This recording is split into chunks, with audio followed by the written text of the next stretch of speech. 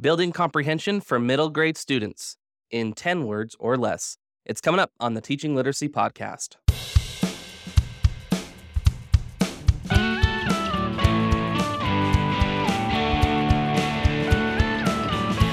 Hello, and welcome to the Teaching Literacy Podcast. I'm your host, Jake Downs, with Patrick Wells, making sure everything is running smooth in the background. I am really excited for today's show. Today, we are talking all about supporting the reading comprehension of students in grades 4 through 9. My guest systematically reviewed over 1,500 studies and reports to identify high-leverage practices for supporting readers in the middle grades. The outcome of this project was the recently released IES Practice Guide for Teachers entitled Providing Reading Interventions for Students in Grades 4 through 9. My guests are Dr. Deborah Reed, Dr. Jade Wexler, Dr. Kimberly St. Martin, and Dr. Joe Dimino. And I'm very excited, and I think you will enjoy the conversation around the IES Practice Guide. The guide overall has 4 recommendations. The first recommendation is building students' decoding skills so they can read complex multisyllabic words.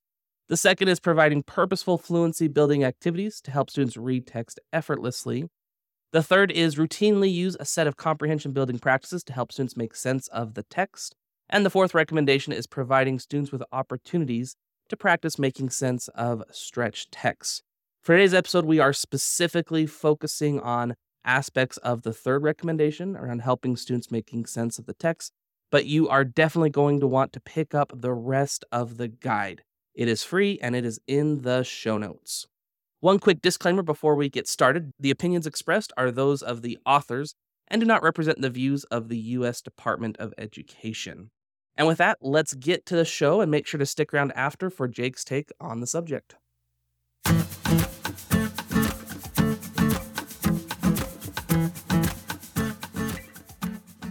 Doctors Deborah Reed, Jade Wexler, Kimberly St. Martin, and Joe Dimino, welcome to the Teaching Literacy Podcast. Thank you. Thank you. Thank you for having us. I'm really excited to have all 4 of you on the show with me right now. This is the first episode that's taken all 4 time zones in the continental US to make happen. So yeah, this is great. I'm also really excited because we're talking about a publication that you were all recently a part of, and it was a practice guide released from the Institute of Education Sciences, specifically focused on providing reading interventions for students in grades 4 through 9. It's a great document. It's freely available on the web. It's extremely practitioner friendly, and I'm excited to have you on the show to talk about it. So quickly, before we get going, will each of you just give a brief introduction of who you are and your current position or the research that you conduct? I'm Deborah Reed. I direct the Tennessee Reading Research Center at the University of Tennessee, and we do research on all things literacy from birth through grade 12.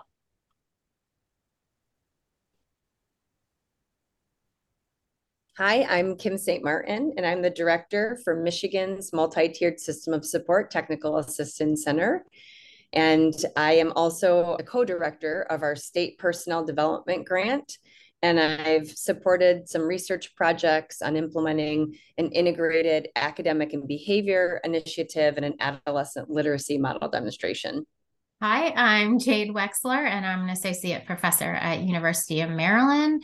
I'm special education, and my research is focused on adolescent literacy and professional development interventions for students, teachers, literacy coaches, and really focusing on building school-wide literacy models at the secondary level. And I'm Joe Dimino. I'm the Deputy Executive Director and Managing Researcher at the Instructional Research Group.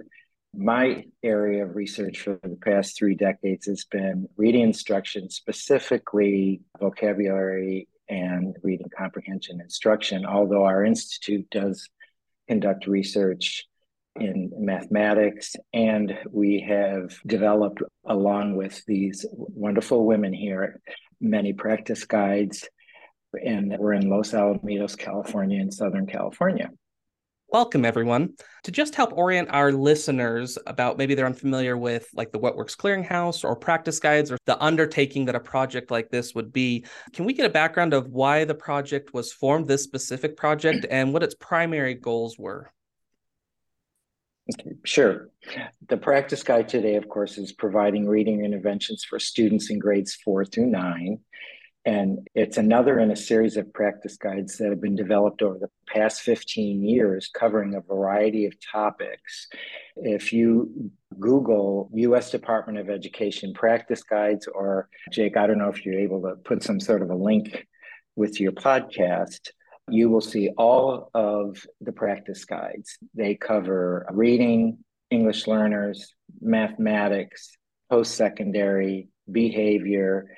And as Jake mentioned, they're free. All you have to do is download them. So how did this practice guide come to be? Well, each year the Department of Education determines the topics for priorities for practice guides. And then there's a competitive process for universities and research institutes to compete for the contract to develop these guides. We competed and we got the contract, and we asked Deborah, Kim, and Jade as 3 of the panelists. There were, I believe, 7 panelists. We asked experts in the field to be on the expert panel to guide us. So the practice guides present recommendations for educators to address challenges in their classroom. They're based on reviews of research, the experience of practitioners, and the expert opinions of the panel. So what is in these practice guides isn't something that, the 4 of us made up and wrote down. It's all based on research. And you can get the specifics more than I'm giving you today in the practice guide. It explains everything. The impetus for this practice guide was based on the 2019 NAEP, which reported that over a third of 4th grade students and a quarter of 8th grade students were reading below basic. And this is particularly troublesome since, as we all know, as students get older, they have to read more complex texts. And if they don't have these skills that are addressed in the practice guide, they're not going to benefit from the text that they're reading in their content areas. The recent research has demonstrated success in improving the reading level of students in grade 4 through 9 with reading difficulties. And this practice guide, as Jake mentioned, it takes this contemporary research and explains it in understandable, practical language for teachers and parents. All of the panel members have conducted research in this area. And if you look at the authors, the expert panel, and you look at the references in the back, you're going to see there's a lot of match there. So we were in really good hands for this practice guide. Thanks for that overview. And I would agree to the fact that it's very user-friendly, very explicit, and this is what it can look like in the classroom. The intervention guide itself has 4 overall recommendations. Today, we're just going to focus on recommendation number 3. And the recommendation for that was routinely use a set of comprehension building practices to help students make sense of text. As you mentioned, as students move into adolescent literacy in upper elementary grades and middle school, the text demands increase rapidly, not only in just raw challenge, but also breadth, that you're expected to read texts in social studies and science. And you're also expected to read, perhaps with extracurricular activities, you're in drama and you're reading a script. There's different demands on text. The first chunk of that recommendation number 3 to help students use a set of comprehension building practices is to provide students with opportunities to ask and answer questions. Why is asking and answering questions such an important aspect of text comprehension? This is one of the strategies. I think there are most of the strategies in the guide try to help build students' sense of self-efficacy, that there are things that they can do to control their understanding of text and their ability to process that text.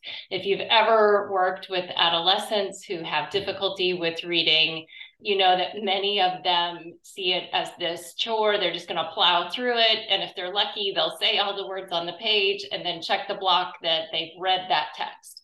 The idea that they're going to gain any sort of meaning from it is a kind of anathema to them. They don't understand that the real purpose that we're engaged in reading this text is for extracting meaning and for using what we gain from the text to do other things relative to those content areas that you were just mentioning, Jake. So understanding how to answer questions is a preliminary step to understanding how to ask my own questions, which puts me in the driver's seat and gives me that sense of self-efficacy that I can control my destiny with this text. But we first have to understand the nature of the kinds of questions that might be asked about a text so that we're actively processing the information. The first step is to look at given questions, understand the different types of questions that might be given to you to process that information in the text at different levels, and then what it takes to answer those different types of questions. Once you can successfully do that with given questions, you're ready to move on to forming your own questions and achieve that independence. I appreciate that framing, Dr. Reed, because asking and answering questions, it's the ubiquitous comprehension building practice. But we should always remember that the purpose of that in the classroom is in service of leveraging global understanding of a text, and also in hopes that the student can internalize an aspect of being able to interrogate or navigate a challenging or complex text independently. Within that recommendation, you provide a specific framework that I'm a big fan of, and I was really excited when I saw it in here because I really liked the way that it was explained and laid out. Can you talk about the framework that you provide that helps students find and justify answers, and just an overview of the three-part framework? Yes, I think there are different frameworks. The one that you're referencing in the guide has probably been used quite commonly. There are usually three types of questions that we teach students, again, first to identify and then later to use to build their own questions. One is just this idea that there are facts in the text that we can point to, we can identify them, and we can pull them out and use them to answer specific questions. So it's just a very literal level fact right there on the page kind of a question. The other type of question requires putting information together from different parts of the text or different locations within a single page. So it can be across multiple pages or within a single page.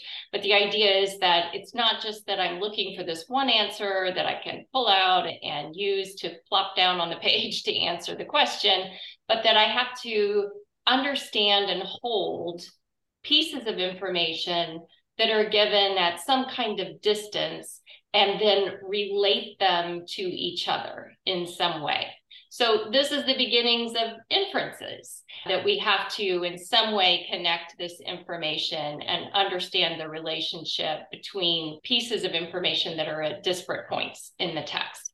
And then the third type of question goes to an even higher level of inferencing, because it's not just this text that I'm relating to now, but I have to take the information from the given piece and somehow connect it with something else that I read, something I learned in another class, or something I learned in this class, but in a different unit or on another day.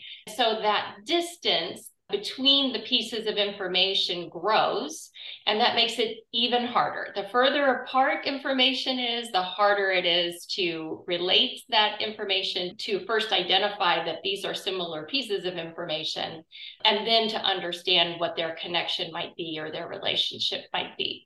So those are the three levels, working from the easiest at the literal to the next kind of low-level inference level within a text, to the higher level inferences that are with this text and then outside or beyond the text. Thanks for that overview of different types of questions. I appreciate that it's a framework I feel students can grasp really easily, or it feels very accessible to them to say that, with the question that I'm being asked, that there's types of information that I'm going to need to help understand that question, and being able to help students to a degree self-scaffold or go out and be able to determine what types of information they will need to answer the question.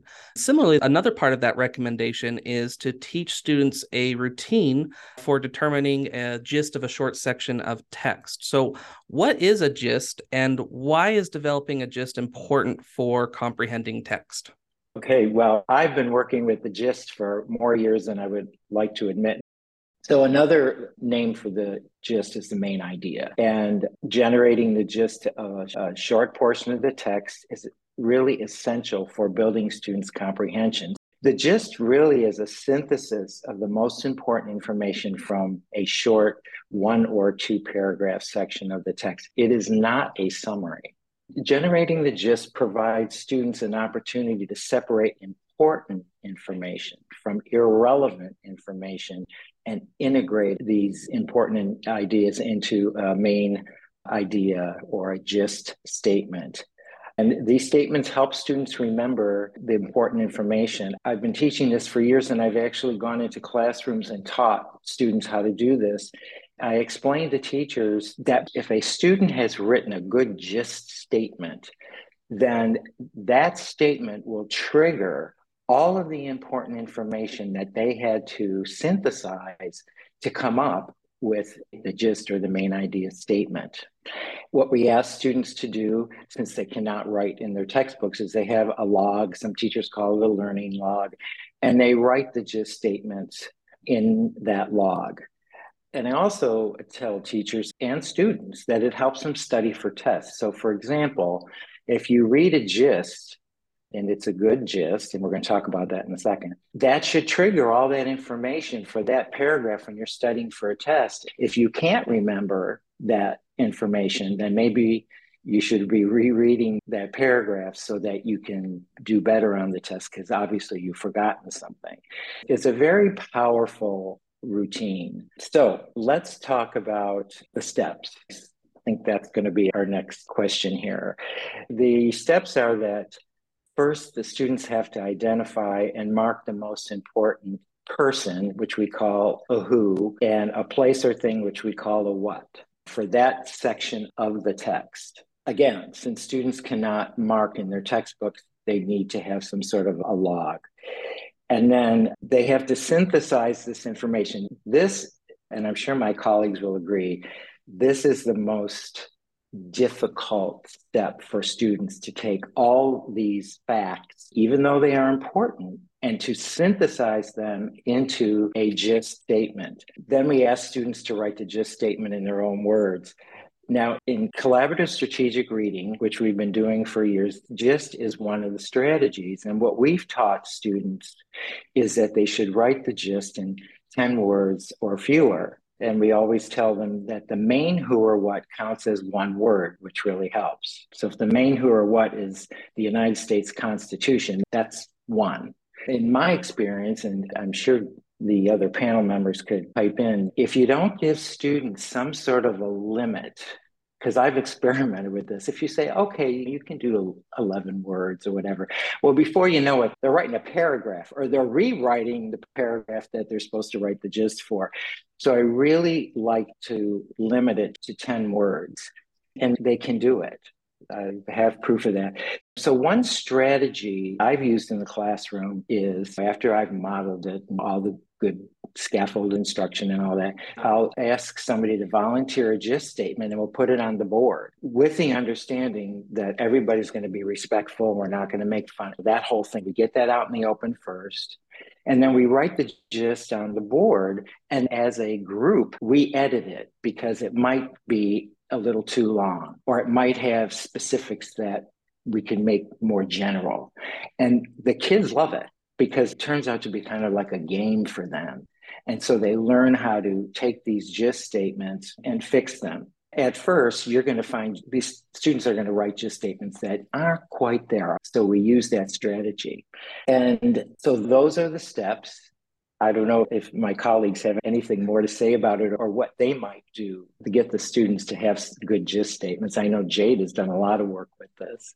Yeah, so I think we can talk a little bit more about maybe where students struggle and how to provide more explicit instruction in how to get these gists, because we know these students often struggle at the multi-paragraph level, at the paragraph level, and some students even struggle to understand at the sentence level. So when we give them a strategy like get the gist, and we tell them it's the who or what that the section of text is about, and the most important information about the who or what, For some kids, that's not enough. And in fact, Deborah and I were doing an intervention in a juvenile incarcerated setting years ago, where we were trying to teach them this get the gist routine. And one of the students turned to me and he said, it's my favorite quote ever. He just said, I don't know. I mean, they always tell me to get the main idea, but nobody ever shows me, like, how do you get the main idea?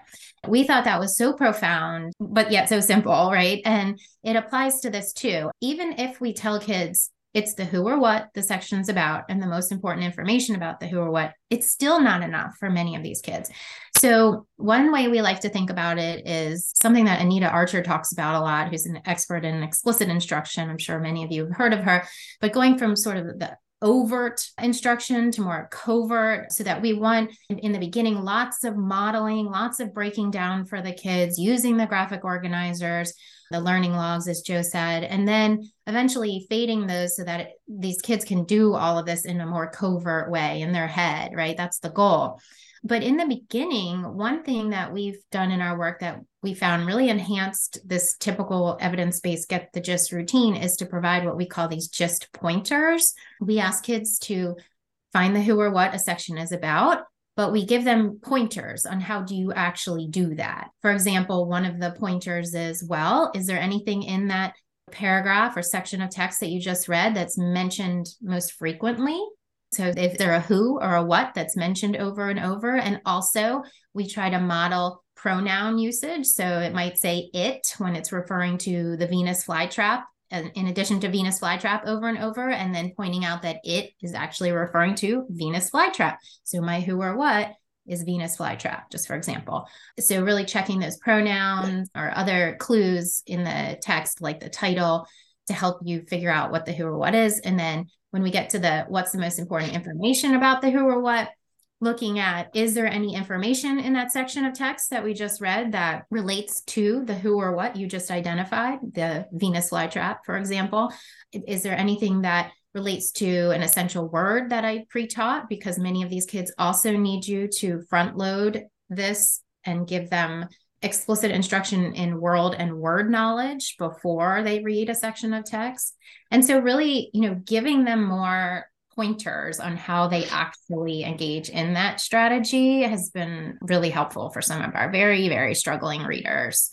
Thanks for those thoughts, Dr. Domino and Dr. Wexler. A very influential piece when I was in grad school was Dole, Duffy, Roller, Pearson, 1991, the Moving from the Old to the New article. And in that, it talks about that something good readers do is they're able to determine importance, and having the things that matter most is what should be the stickiest in the text, or what the comprehension is built around.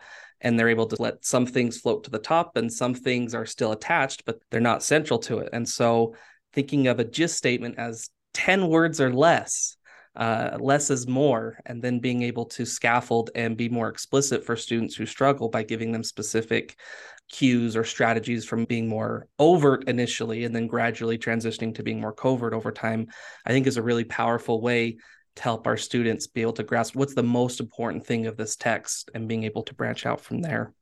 So there's other recommendations on comprehension that we haven't gotten to yet, such as things like building word knowledge and helping students monitor their comprehension as they read.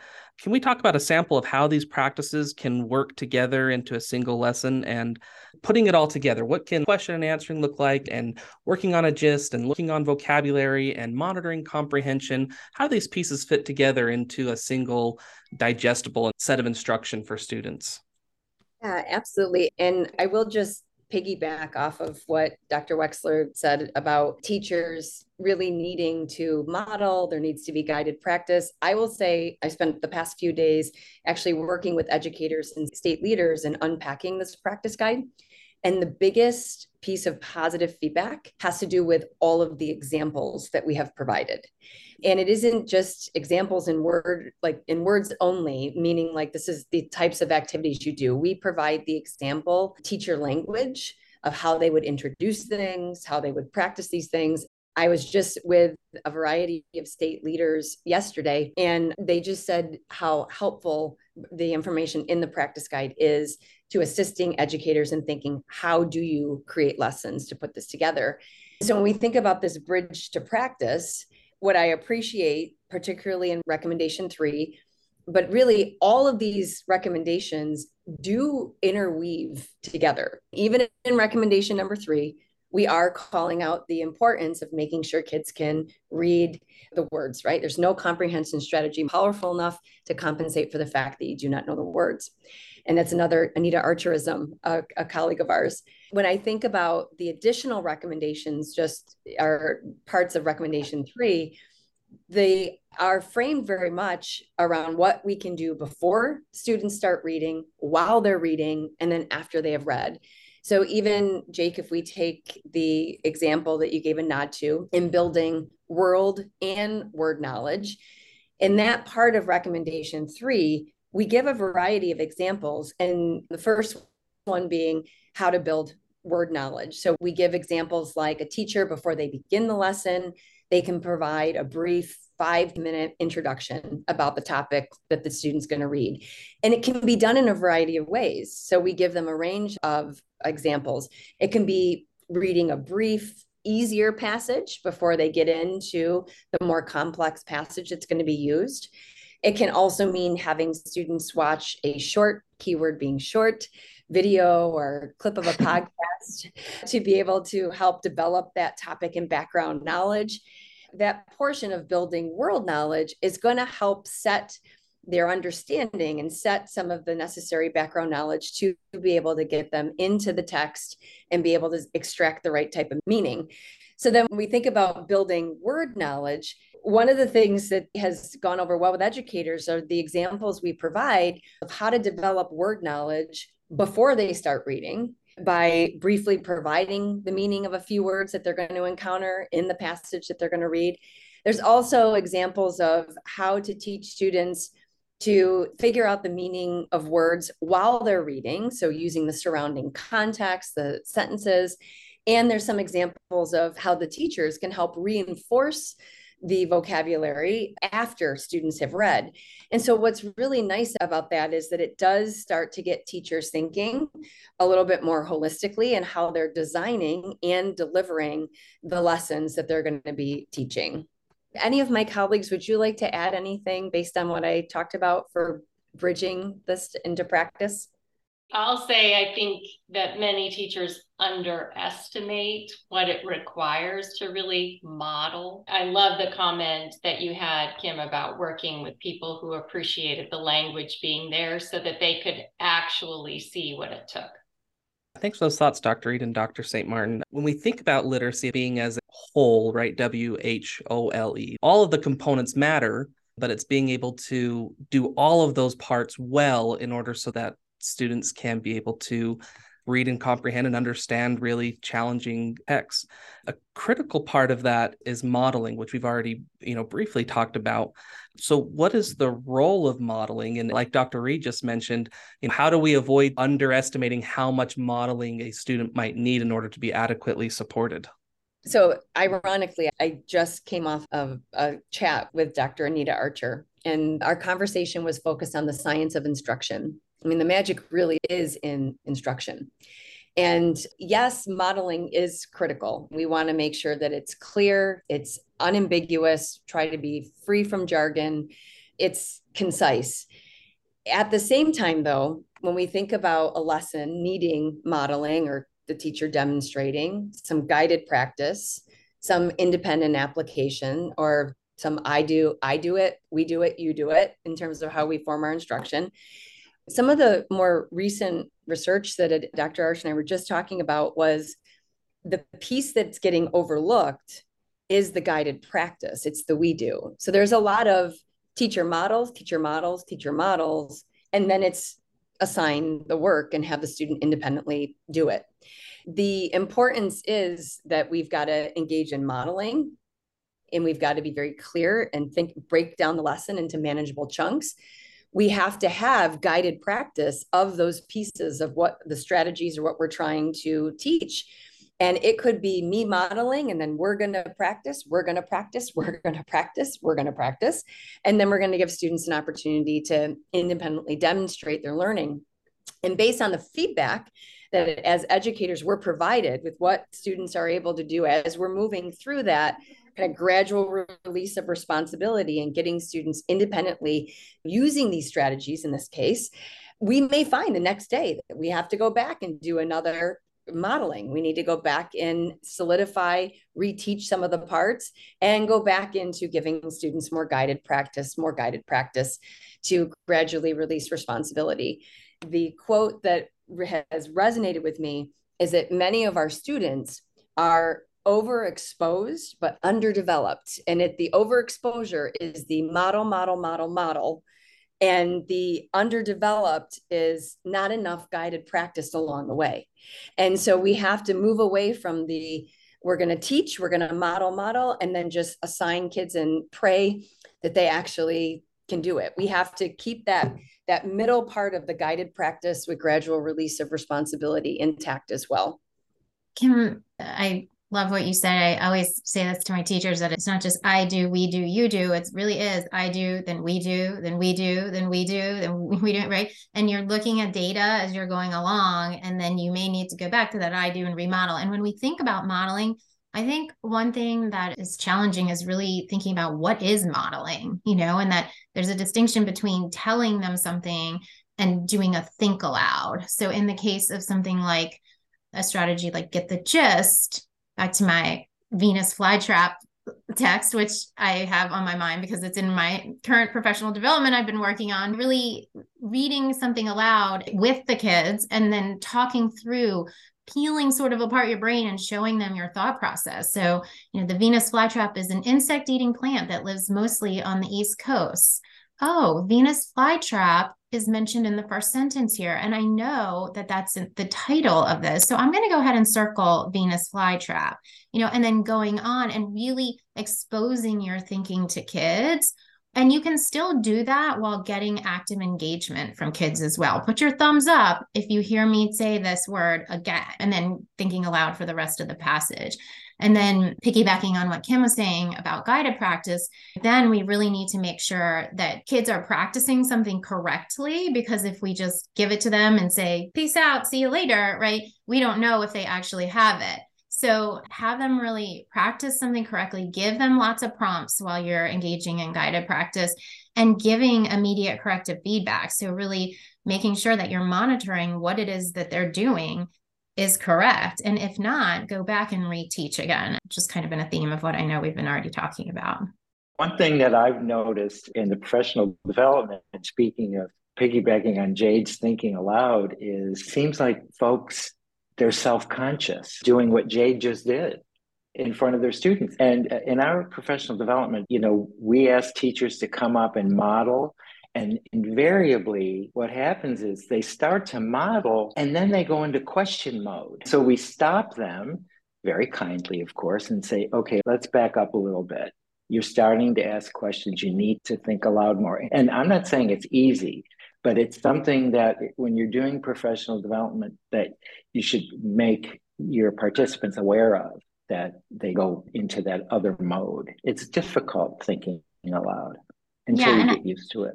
I really like the example you gave earlier about showing examples and non-examples, and then doing a think aloud about why this is a good gist, for example, or a not so good one, for example. And I always would, in third period, when I was teaching, I'd say, oh, these are some gist statements from fifth period, because they love critiquing each other's without putting names on them, of course, and walking through them, but doing a think aloud of each, just using a rubric that matches it. Well, does this name the who or what? Well, I don't see Venus flytrap mentioned in this gist. And we just identified that was the subject of what we just read about. So I'm wondering what we need to do to fix up this gist statement here to make this a better gist. We can do modeling for lots of reasons.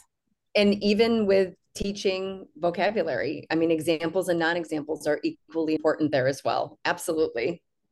I appreciate all those thoughts, especially around think aloud. In order to learn really efficiently, we've got to have a good model that we can then mimic. And if comprehension is just in the black box of our brain, that's really challenging for some students to figure out how to figure out text. And so I appreciate those notions of, how am I making sense of a text? I'm the most expert reader in this classroom. Let me show you how I'm going to walk through and unpack this text, and let's do it together. And that being part of that we do process, that guided practice where it kind of scales up and back and down and on the path to independent practice. We've covered a lot of ground. And again, we only covered a chunk of recommendation 3. So we haven't talked about multisyllabic word reading. We haven't talked about building really purposeful fluency to help students read effortlessly, or how to be strategic around using stretch text in your classroom. A teacher might be listening to this and be like, this is really overwhelming and we didn't even get to all of it. So any thoughts on trying to improve practice when it seems like there might be so many things that need to be implemented and a middle school period's only 50 minutes or 60 minutes long? I know all of my colleagues on the phone are working in spaces with educators. So right now, there is a lot of professional learning that is needed. And sadly, the current reality is time for professional learning is a challenge. I mean, when I can go down the highway in the state of Michigan and see a billboard advertising for substitutes. So if you've made it on a billboard, there's a crisis. What I learned though is that when working with, what I've learned is working with secondary educators, they have never really had the opportunity to understand the source of reading difficulties. For many of these folks, especially if they are a core subject area teacher, most of their college coursework was in their discipline. What I have found in the secondary space is really helping teachers, leaders understand that this is we're all in this together kind of approach, because we're talking about the intervention space right now with this practice guide. However, for students to be able to accelerate the reading outcomes, it requires opportunities for kids to apply these strategies and what they're learning in the context of their classroom settings. And so I really do find that working with leaders and having a very planful approach to systematically develop background knowledge. Why do our core subject area teachers need to incorporate these strategies into the teaching of their subject areas? And people who are delivering intervention, how do we provide intervention curriculum resources that could already include these elements, these 4 recommendations, but make it perhaps easier for them to be able to implement? I can't speak for the states in which everyone else on the call is in, but I know we have a lot of paraeducators. We have a lot of emergency certified educators who are providing reading intervention. And so to expect these individuals to have the background knowledge and experience to design daily lessons that would incorporate these evidence-based practices depending upon students' needs, in my opinion, is not very realistic. And so I do think professional learning is key, as is a planful approach. Rome wasn't built in a day. And so we can't expect to teach educators in a couple of sessions all about reading acquisition and why it's important to integrate in core subject areas and how to structure intervention, just structuring the lesson, let alone the school-wide system that is needed to give students access to the intervention if they need it. But I'm curious, I'm dying to know from my colleagues on the call, what would you add? So I think one thing to emphasize is that it doesn't need, especially when we're thinking about tier 1, the content area setting for secondary, it doesn't need to be a million different strategies. And I think we tried to do a good job in the guide of not presenting too much. There are a lot of examples, but it's not a million different strategies. So, word of the day, right? When you were in high school and they read the vocab word of the day over the loudspeaker, I always think of it like that, because it's like in one ear, out the other. Like, what happened? You're trying to teach me a word.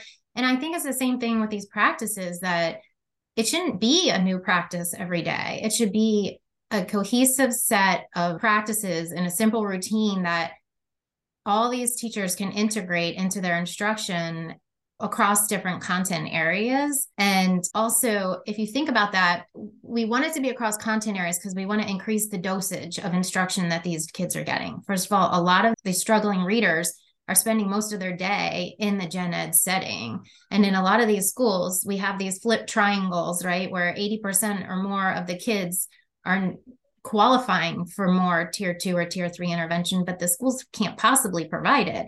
So the implications are to strengthen that tier 1.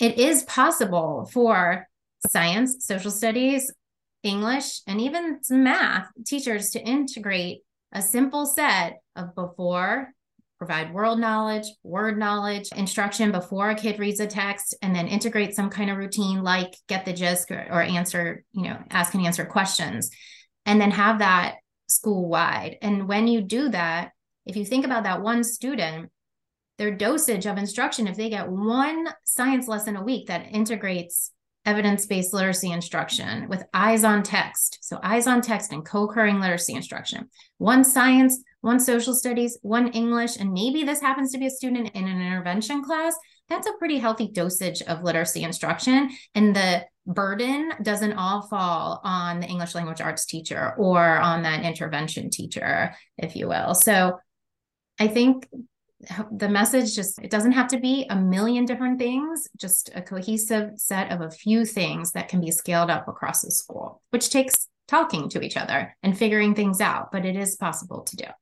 I agree with that notion in the sense that it's not necessarily robbing from the content areas anything, because if I'm in a biology class and I'm a struggling reader, I'm not accessing the text. But if my biology teacher has a small set of high leverage strategies to help me unpack the test, that's for my benefit as a biology teacher, because that student is now getting better domain knowledge in my specific context. So I appreciate everyone's time here joining us on the Teaching Literacy podcast today. Final question, what makes a good teacher?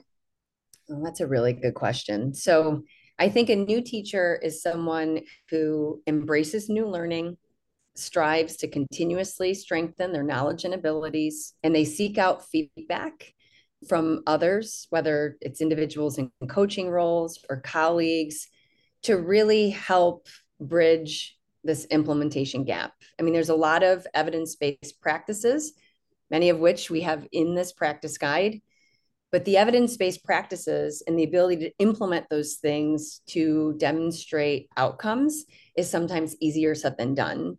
And so by coming into this with a continuous improvement, we're learning new things, we're going to seek out feedback to be able to implement things very well and use data to improve our instruction. Those are just really good things for our educators to keep in mind and just to have those mindsets. Dr. Deborah Reed, Dr. Jade Wexler, Dr. Kimberly St. Martin, and Dr. Joe Domino, thanks for joining us on the Teaching Literacy podcast.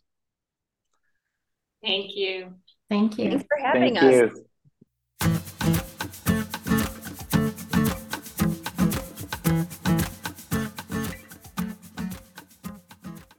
A great big thanks to my guests for joining me on the show today, and especially for the work that they did with the IES practice guide. For my big takeaway on the subject, I followed Dr. Domino's advice and I tried to create a gist level summary of it in 10 words or less, and I did it with 8. And my big takeaway was putting it all together with less is more. Dr. Kimberly St. Martin mentioned a couple times Anita Archer and different little Anita Archerisms, little short phrases that Dr. Archer has. And there's one that comes to my mind from the conversation, and it is cut the fluff and keep the stuff. The clear takeaway for me was starting with a high leverage set of practices, a small set of practices. And the two ones that stuck out, things like questions. Questions are ubiquitous to comprehension instruction. Go into any classroom doing comprehension today, my guess is you will see comprehension questions in one form or another. And not all questions are the same or require the same types of information. So can we think about explicitly teaching our students the different types of questions and the different types of strategy or skill needed to interrogate and investigate the text to answer those questions? Can we give them a sense of self-efficacy of being able to navigate challenging questions really well? And then also gist level statements. I love what Dr. Domino had to say around saying that helping readers build a gist level understanding of a text in 10 words or less is actually a really challenging thing to do. And it requires them to sift through all the information in the text to determine which parts are most important. And then those are going to connect to other parts of the text that have been decoded and then are in the reader's schema. But we can go down other rabbit holes after that. But starting with overall, what is this text all about? And then being able to build on it from there. But if we are consistent with our students, these are practices that are going to help them navigate challenging text, which is going to benefit them not only in our ELA classrooms, but it's going to benefit them in science, in social studies. It's going to benefit them when they are applying for trade schools or college or jobs. Being able to navigate complex text, I think, is one of the most critical skills in the 21st century. And I'm so grateful that we had high caliber expert guests to talk to us about how to do that well. That's all I have for you today. Thanks for what you do in your sphere of literacy. And until next time, let's go and teach reading just a little bit better.